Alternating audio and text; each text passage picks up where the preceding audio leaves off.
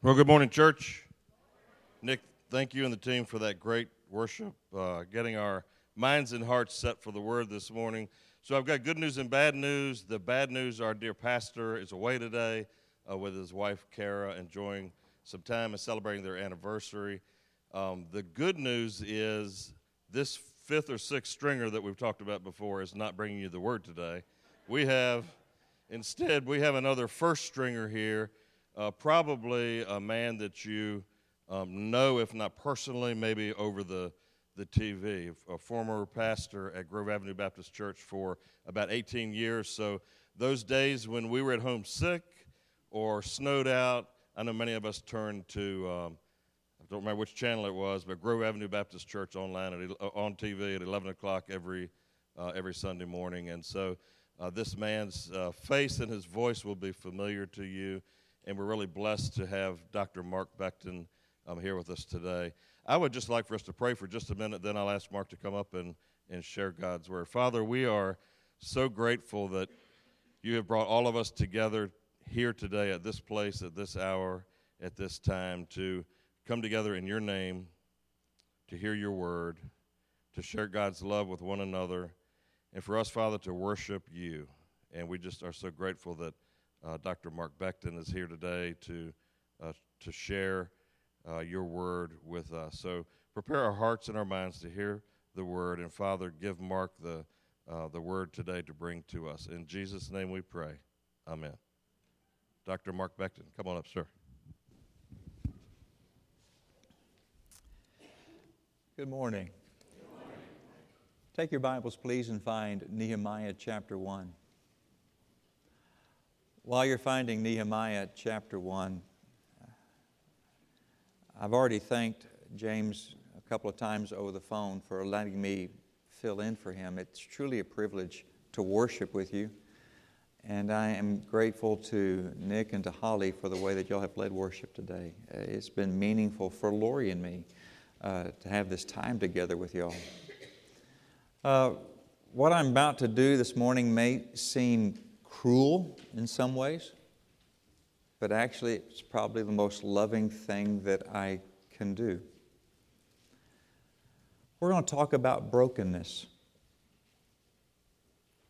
And that's a heavy thing to start off with an early Sunday morning, because candidly, we'd rather come into church and hear messages on hope or the comfort of God or His presence, all of these things that assure us. But candidly, we cannot experience those in their fullest without first going through some brokenness. So we're going to take time to do that today and utilize Nehemiah's brokenness kind of as an example. And my hope is this: we'll be looking at understanding what brokenness is, and also trying to embrace brokenness instead of trying to run from it. Candidly, brokenness is painful, and none of us volunteer for that.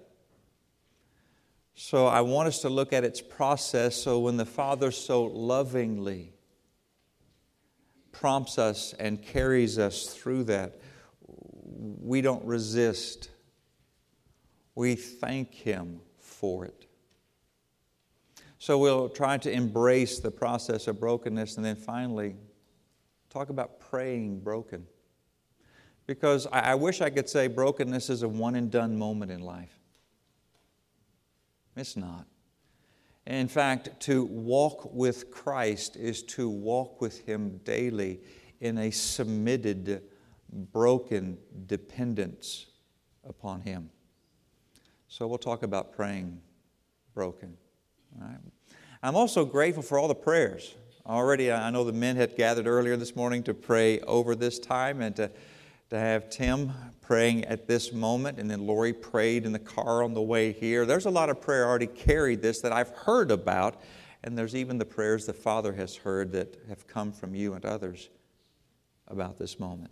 So trusting that. Let's look at Scripture together, all right? Nehemiah chapter 1, verses 4 through 11. Nehemiah is writing and says, When I heard these words given to him by his kinsmen of the condition of Jerusalem, I sat down and wept. I mourned for a number of days, fasting and praying before the God of heaven, and said, Lord God of heaven, the great and awe-inspiring God who keeps His gracious covenant with those who love Him and keep His commands, let your eyes be open and your ears be attentive to hear your servant's prayer, that I now pray to you day and night for your servants, the Israelites.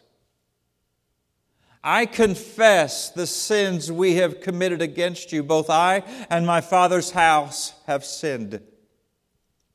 We have acted corruptly toward you and have not kept the commands, statutes, and ordinances you gave your servant Moses. Please remember what you commanded your servant Moses. If you are unfaithful, I will scatter you among the peoples. But if you return to me and carefully observe my commands, even though your exiles are banished to the ends of the earth, I will gather them from there and bring them to the place where I chose to have my name dwell. They are your servants and your people. You redeemed them by your great power and strong hand. Please, Lord, let your ear be attentive to the prayer of your servant and to that of your servants who delight to receive your name. Give your servant success today, and have compassion on him in the presence of this man. At that time, I was the king's cupbearer. You can read the brokenness. Now, you didn't read the words broken. You didn't read brokenness as a term in the text. But it is described, particularly in verse 4. Look at that. Verse 4 says, when I heard these words, I sat down and wept. I mourned for a number of days, fasting and praying before the God of heaven. The Hebrew describes this weeping and mourning as something different than you and I might picture. As a grown man with just a stream of tears just trickling down his face, that silent cry. This is not that type of mourning. This is the open mouth wail before God. Broken over his sins and the sins of the people. You'll find Jeremiah talking the same thing in Jeremiah chapter 8, verses 20 and 21, where Scripture uses the term broken.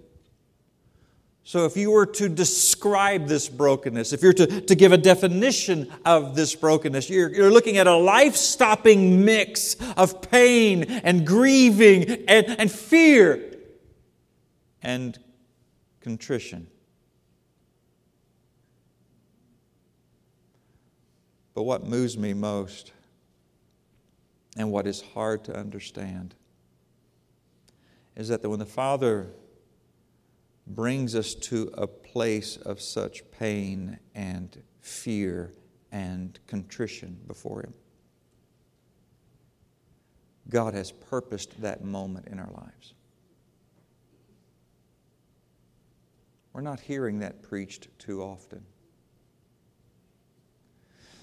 The Father, who is all-knowing and all-powerful, will know in advance the circumstance coming that may bring brokenness. The all-knowing God will know when you are in the midst of a circumstance or an awareness that surfaces brokenness. But He's not just all-knowing, He's also all-powerful. So if an all-knowing God knows the circumstance is coming or that you are in it that is bringing brokenness, if He did not divert it, if He did not protect you from it, then the all-powerful God purposed it so that in the loss of a loved one, the loss of a relationship, the loss of a job, in the feelings of fear over the what-ifs that could happen, or the disappointment of what truly has happened, all that is overwhelming. If an all-powerful, all-knowing God had not protected you, then He has purposed it. Why? To reveal Himself to you, but also to reveal to your eyes how you stand before Him. Excuse me. The amazing thing is, I said this is an act of love by God. When the Father purposes brokenness that leads to revealing Himself to us and ourselves to ourselves, what comes out of brokenness is awe. Awe of an amazing God. Awe of the truths that He has proclaimed in advance that we see to be more true than we ever realized. All that leads to worship, and worship that leads to a display of His glory. You find this in Acts chapter 2 when there is a painful moment. The Holy Spirit falls at Pentecost, and the description is that the people are pierced at the heart. It's the word conviction. And it literally means a stabbing at your being, so they are in pain. And yet the pain reveals to them the goodness of God and His grace compared to their sin, and they confess and they repent. And out of the pain there is awe, and out of awe there is the birth of the church. It is an amazing thing that begins with a loving God prompting brokenness. However, I think we see even more when we move to the process of brokenness. You'll find it in verses 4 through 10.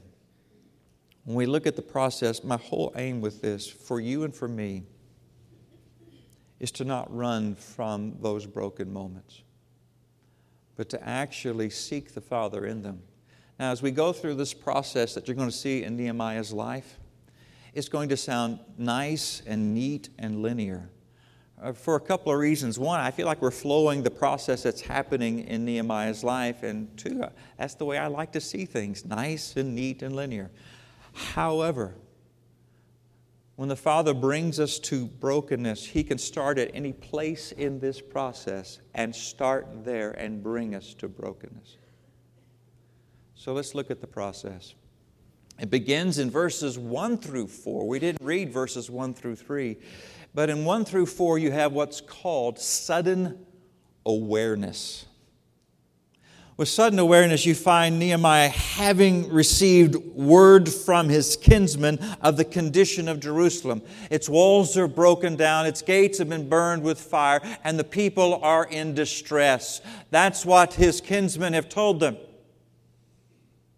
That's what prompted verse 4, where he begins to weep and mourn. When you look at the text, it's not as though in the text that this has been an inching in Nehemiah's life toward brokenness. This is an immediate overwhelming of brokenness. And you go further into the text, go to chapter 2, the first opening verses, you're going to find a 3-month span will gap chapters 1 and chapter 2. And he is still consumed by this so much when he goes to do his job, which is cupbearer to the king. The king can notice his distraught nature even in his work. There's a sudden awareness, a sudden heaviness that has just overwhelmed him with brokenness. Awareness of what?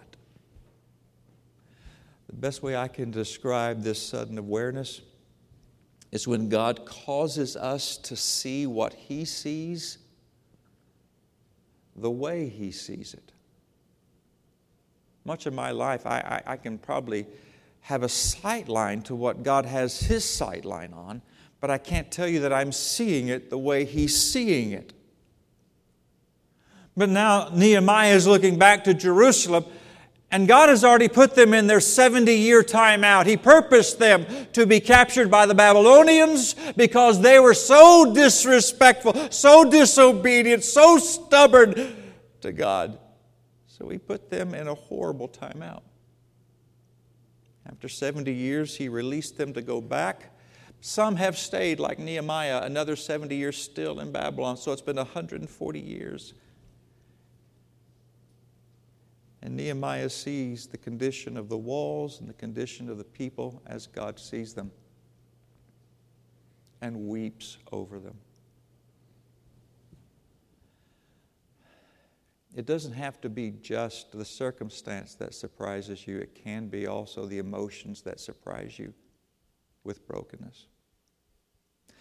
I saw this with my wife, Lori, when the Father just placed a brokenness on her heart for exploited women. I can tell you the day that it happened when a young woman came to the receiving line at our church. And she was heavy over exploitation, shared it with Lori. And Lori said, let's talk some more. And it just began, and it was a brokenness that would not go away. I saw it for me after the surgical experience, when I understood that time was short and many must come, and that restlessness for the established church, that we don't have time to play church anymore. And there was a brokenness that remains. It's when the Father causes you to see what He sees the way that He sees it, and it just consumes you. It doesn't make you more holy than anyone else. It just breaks you.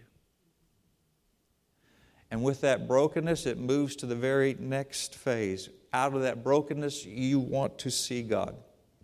And honestly, in seeing God, you begin to understand why you haven't seen these other things before the way you're seeing them now. And it's in seeing God you realize what those blockers have been. You find this in verses 4 through the first half of verse 6. Look at it. It says, when I heard these words, I sat down and wept.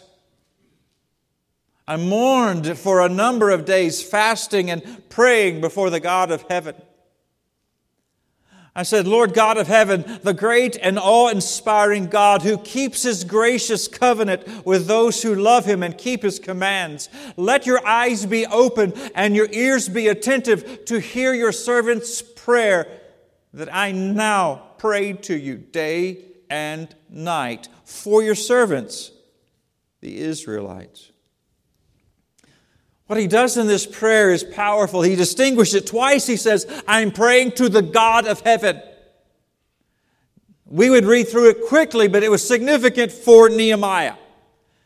For all these years, 140 years that Israelites now have, some remained in Israel. Some been there 70 years back in Jerusalem. But over those decades, they were influenced by the gods of Persia. And the gods of Persia were created in the minds of the Persians for the things that they saw. Gods out of creation that they saw and then worshiped. And for Nehemiah to say this, he is distinguishing his prayer not to the gods of the Persians who made the gods how they wanted them to be, but to Yahweh. Latin Jehovah that we sang about. That's the word used here for God of heaven. And that word means I am. This is what Moses heard on Mount Sinai when he has the encounter in the burning bush. And how do I tell Israel? Who do I tell Israel has spoken to me? Tell them it's Yahweh, the I am. This is a huge difference, and it's a great word, and here's why. Too many times we're like the Persians. Even sadly, as followers of Christ, we can still picture God and make Him what we want Him to be, so that His likes are our likes. What we allow and what we see as acceptable, well, He will see acceptable. But Nehemiah now is before a holy God and says, you are not who I have created. You are not how anyone has created. You have your own mind. You have your own will. You are the I am. Therefore, I come before you to see this moment as you see it. Which then has changed his whole lens so that he now can see himself, he can see the Israelites, and he can see the whole picture, not through an old lens, but through the lens of having been with God, which is the next phase in this process of brokenness. A change of eyes. You're now seeing yourself and seeing others and seeing the whole. You find this in verses 6 and 7. Look what it says. Let your eyes be open and your ears attentive to hear your servant's prayer, that I now pray to you day and night for your servants the Israelites. I confess the sins we have committed against you. Both I and my father's house have sinned. We have acted corruptly toward you and have not kept the commands, statutes, and ordinances that you gave your servant Moses. And now you understand what I call the blockers to brokenness that have been there. Farsightedness. It's a beautiful statement of pronouns in this where he is now saying it's not just my sins. He's saying we have sinned. I've been a pastor for 35 years and I grew up in the home of a pastor. So I've been in church all my life. And what I'm about to say is common of not just church, but it can be common of pastors. We're quick to see everybody else's sin. We're quick to be gracious, say, oh, I just hate that for them. I wish that were not so.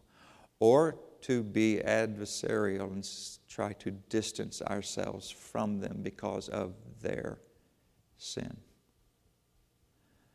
As a pastor, I've struggled with congregations much of my life. And it wasn't until my latter years at Grove that the Father was so gracious to me at revealing my sin. That I had created an us against them mentality. Me against the church. And He had to remind me there is no us and them. You are as much a part of the body as they are. Therefore, it's your sin. It's a humbling thing to come to admit, friends. In 1 Chronicles 12, in Romans chapter 12, it talks about the church being a body of believers. And each body is connected and each has a role or function given differently by the Holy Spirit, which is a beautiful thing. But since we are connected as a body, do you understand? If I broke my leg, I'm handicapped for weeks because of one limb. Are you following me now? Therefore, do you understand if there is sin in your life, which I love you as a brother and sister, there is. If there is sin in my life, and I'm telling you as your brother, there is, then your sin affects me. Do you understand? My sin affects you. So as we talk about sin within our lives, it should be with a tone of grace instead of separating disgrace that they have sin and we don't. There needs to be that humbled brokenness, because here's the beauty of the body. Just as your sin affects me and my sin affects you, do you understand? Your brokenness before a holy God directly affects me. My brokenness before a holy God directly impacts you because we are in the body. And Nehemiah saw that, how it affected the whole. And you and I are talking about that affecting the whole. So once the Father has brought us to this place, what do we do with it?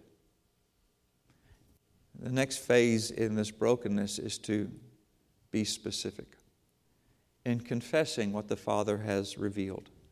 You find this in Nehemiah chapter 1, and specifically in verse 7. It says, "We have acted corruptly toward you, and have not kept the commands, statutes, and ordinances you gave your servant Moses." I love that. We have acted corruptly toward you. And then he gets specific. We have not kept the commands, statutes, and ordinances you gave your servant Moses. Basically, we have not upheld the vow that we made to be a people exclusive unto you. Translate that to the New Testament, you might as well go to Matthew chapter 28. I want you to observe all things whatsoever I have commanded you. And lo, I'm with you always to the end of the age. Remember that? So, our sense of confession has to be regarding anything where we have been disobedient in observing anything He has commanded us to do and to be. Specific. Let's talk about specific confession. The verse that's really helpful to me is 1 John chapter 1, verse 9. It says, "If we confess our sins, He is faithful and just to forgive us our sins and cleanse us from all unrighteousness."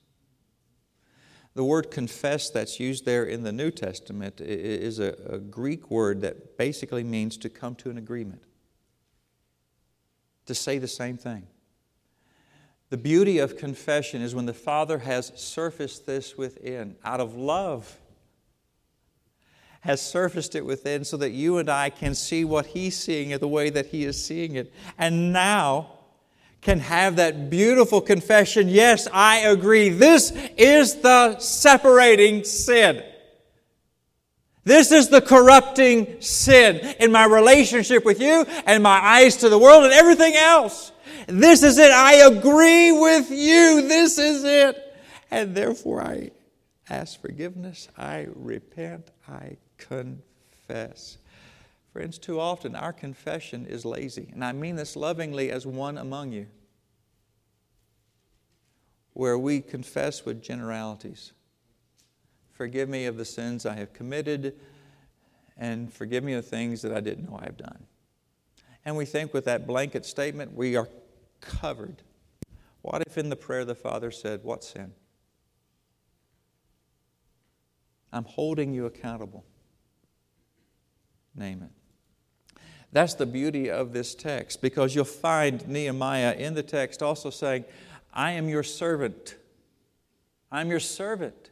This is that humble place before a holy God that causes him to sense accountability to a holy God. Now, if you take this word servant into the New Testament, it's a whole different term. The Apostle Paul uses it a lot to say, slave, to which I know I am a slave to you, God, my master, and I am accountable to you in all things.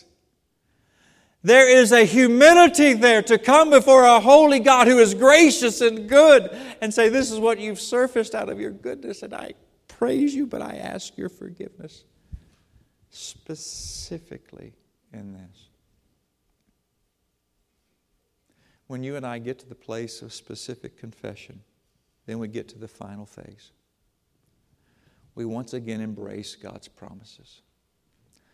You see this in Nehemiah's actions. You find it in Nehemiah chapter 1 and verses 8 through 10. Please remember what you commanded your servant Moses. If you are unfaithful, I will scatter you among the peoples. But if you return to me and carefully observe my commands, even though your exiles were banished to the ends of the earth, I will gather them from there and bring them to the place where I chose to have my name dwell. They are your servants and your people. You redeemed them by your great power and strong hand. You made a promise, Father, and we praise you that you will uphold it. We turn to you. We will experience afresh what you had always promised. This was what God promised to them in Deuteronomy 30, 1 Kings chapter 8, and of course 2 Chronicles 7:14. Return to me, and our relationship is restored in full. It's a beautiful thing, and God fulfills His promises. And more than that, not just the promise of a relationship, but the promise of the beauty of displaying the glory of God. On the night before He was crucified, Jesus Christ in John 17 prays for us. He prays that we would be one. The oneness is talking about an intimacy with the Father. I want them to be one with you, Father, just as I am with you. But I also want that intimacy of oneness with the Father to be seen in their intimacy with each other. And it's a beautiful thing. So why does Christ pray that? 8 to 9 times in John 17, He'll say, I'm praying these things, Lord, that you are glorified. Because you will be seen as great through the intimacy of the people with you and the intimacy of the people with each other. And that's what happens when you find people going through brokenness with a holy God and a good God who will prompt and lead the brokenness. I'm reading a book now by Jonathan Goforth. It reads as a journal of the movement of God in China around the year 1905, some years before, a few years after. He was there and experienced this, and the beauty of it is he just tells us what he saw God doing. And what he saw God doing was Goforth would go from village to village and from town to town. As he would go into them, guess what would happen? The churches of followers, the followers there, the leaders of those churches would meet him in advance. And then begin to tell him about the sin that's happening in their church. And then tell them about the stubbornness about that sin and how what they're hearing in the movement of God in this town just won't affect their town. Too much sin, too much stubbornness. Goforth arrives and leads them in a time of prayer and just watches the Spirit of God take over a body of people. And the beauty of it is they begin to confess their sins. There's a brokenness. What was dramatic is even those who were followers but did not experience that same brokenness were criticizing those who did because they were calling them excessive. Why were they excessive? You're in a Chinese culture. What's important? Saving face. Always has been. And yet you've got grown men in the midst of the congregation weeping openly before a holy God and confessing their sins. And a culture doesn't understand that. Save face. Honestly, this is not China, but America has her own save face mentality. And yet they would weep. We would have men in China who were known for beating their wives that no longer beat their wives. Adultery that was taking place that was confessed before the Father. You had those in business transactions that would fudge for their own benefit, and doing so rob others and confess it. And much like a Zacchaeus moment, give back even with interest. And all of this was happening within the churches, such that in one town, the people saw what was happening among the followers and how it translated in the relationships to others outside the body. And the people of the town said, a new Jesus has come. Why that term? Because 8 years earlier, the Spirit of God had moved among them just like that. But over time, the fallen nature of the followers just crept back in.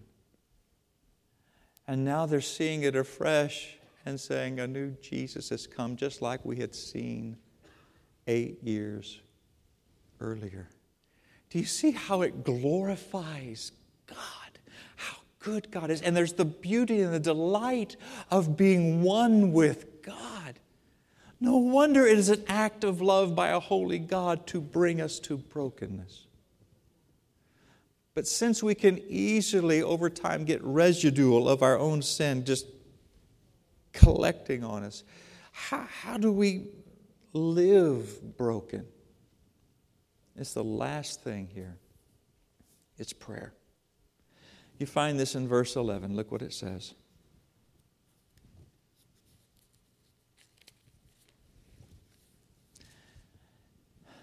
Nehemiah prays, "Please, Lord, let your ear be attentive to the prayer of your servant and to that of your servants who delight to revere your name.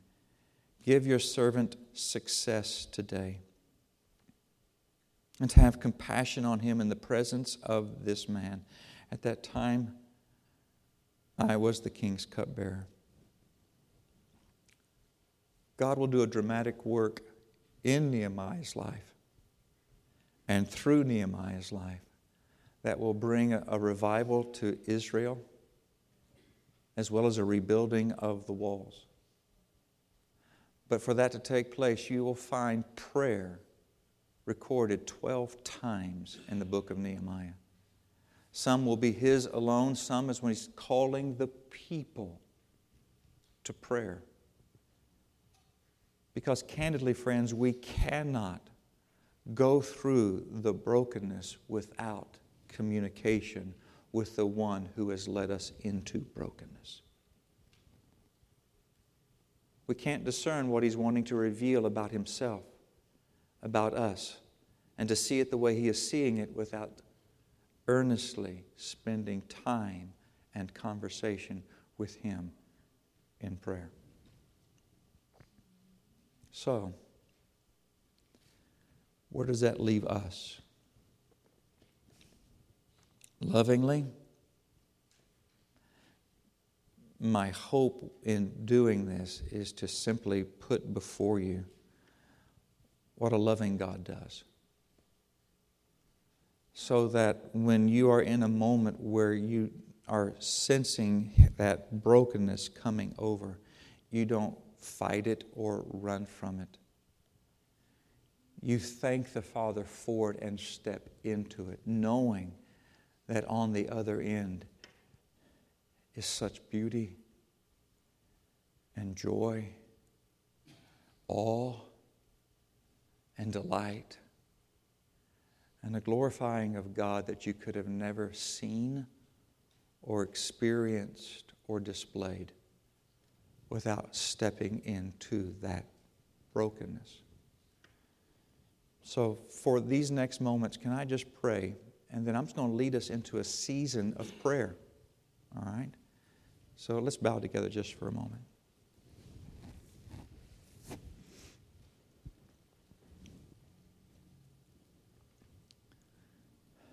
Father,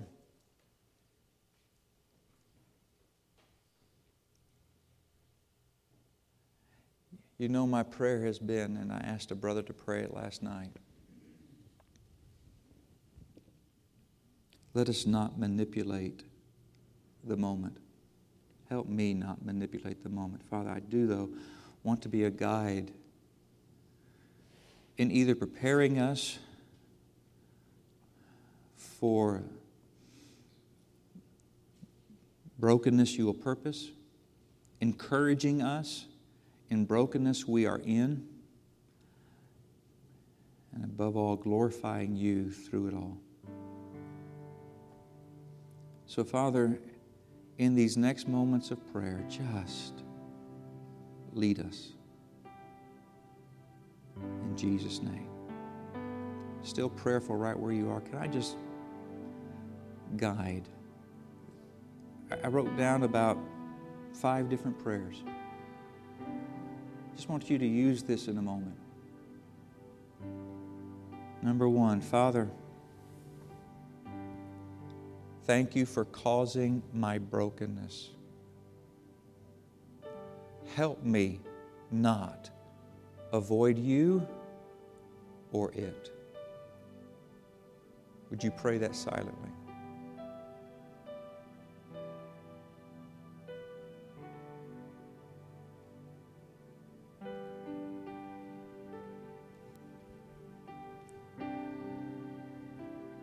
pray this. Father, keep me broken and submissive to you. I know that's when I see you best and display your greatness most.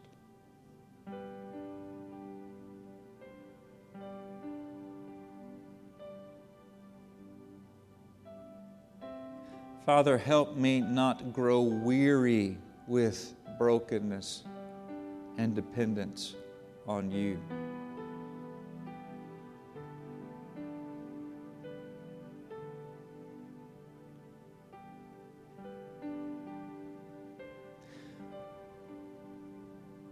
Father, may the way you break me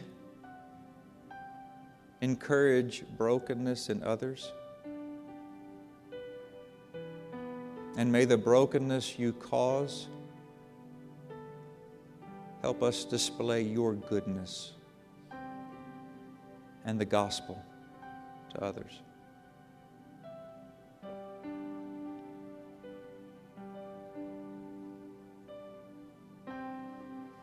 And Father, glorify yourself through however you choose to break me today.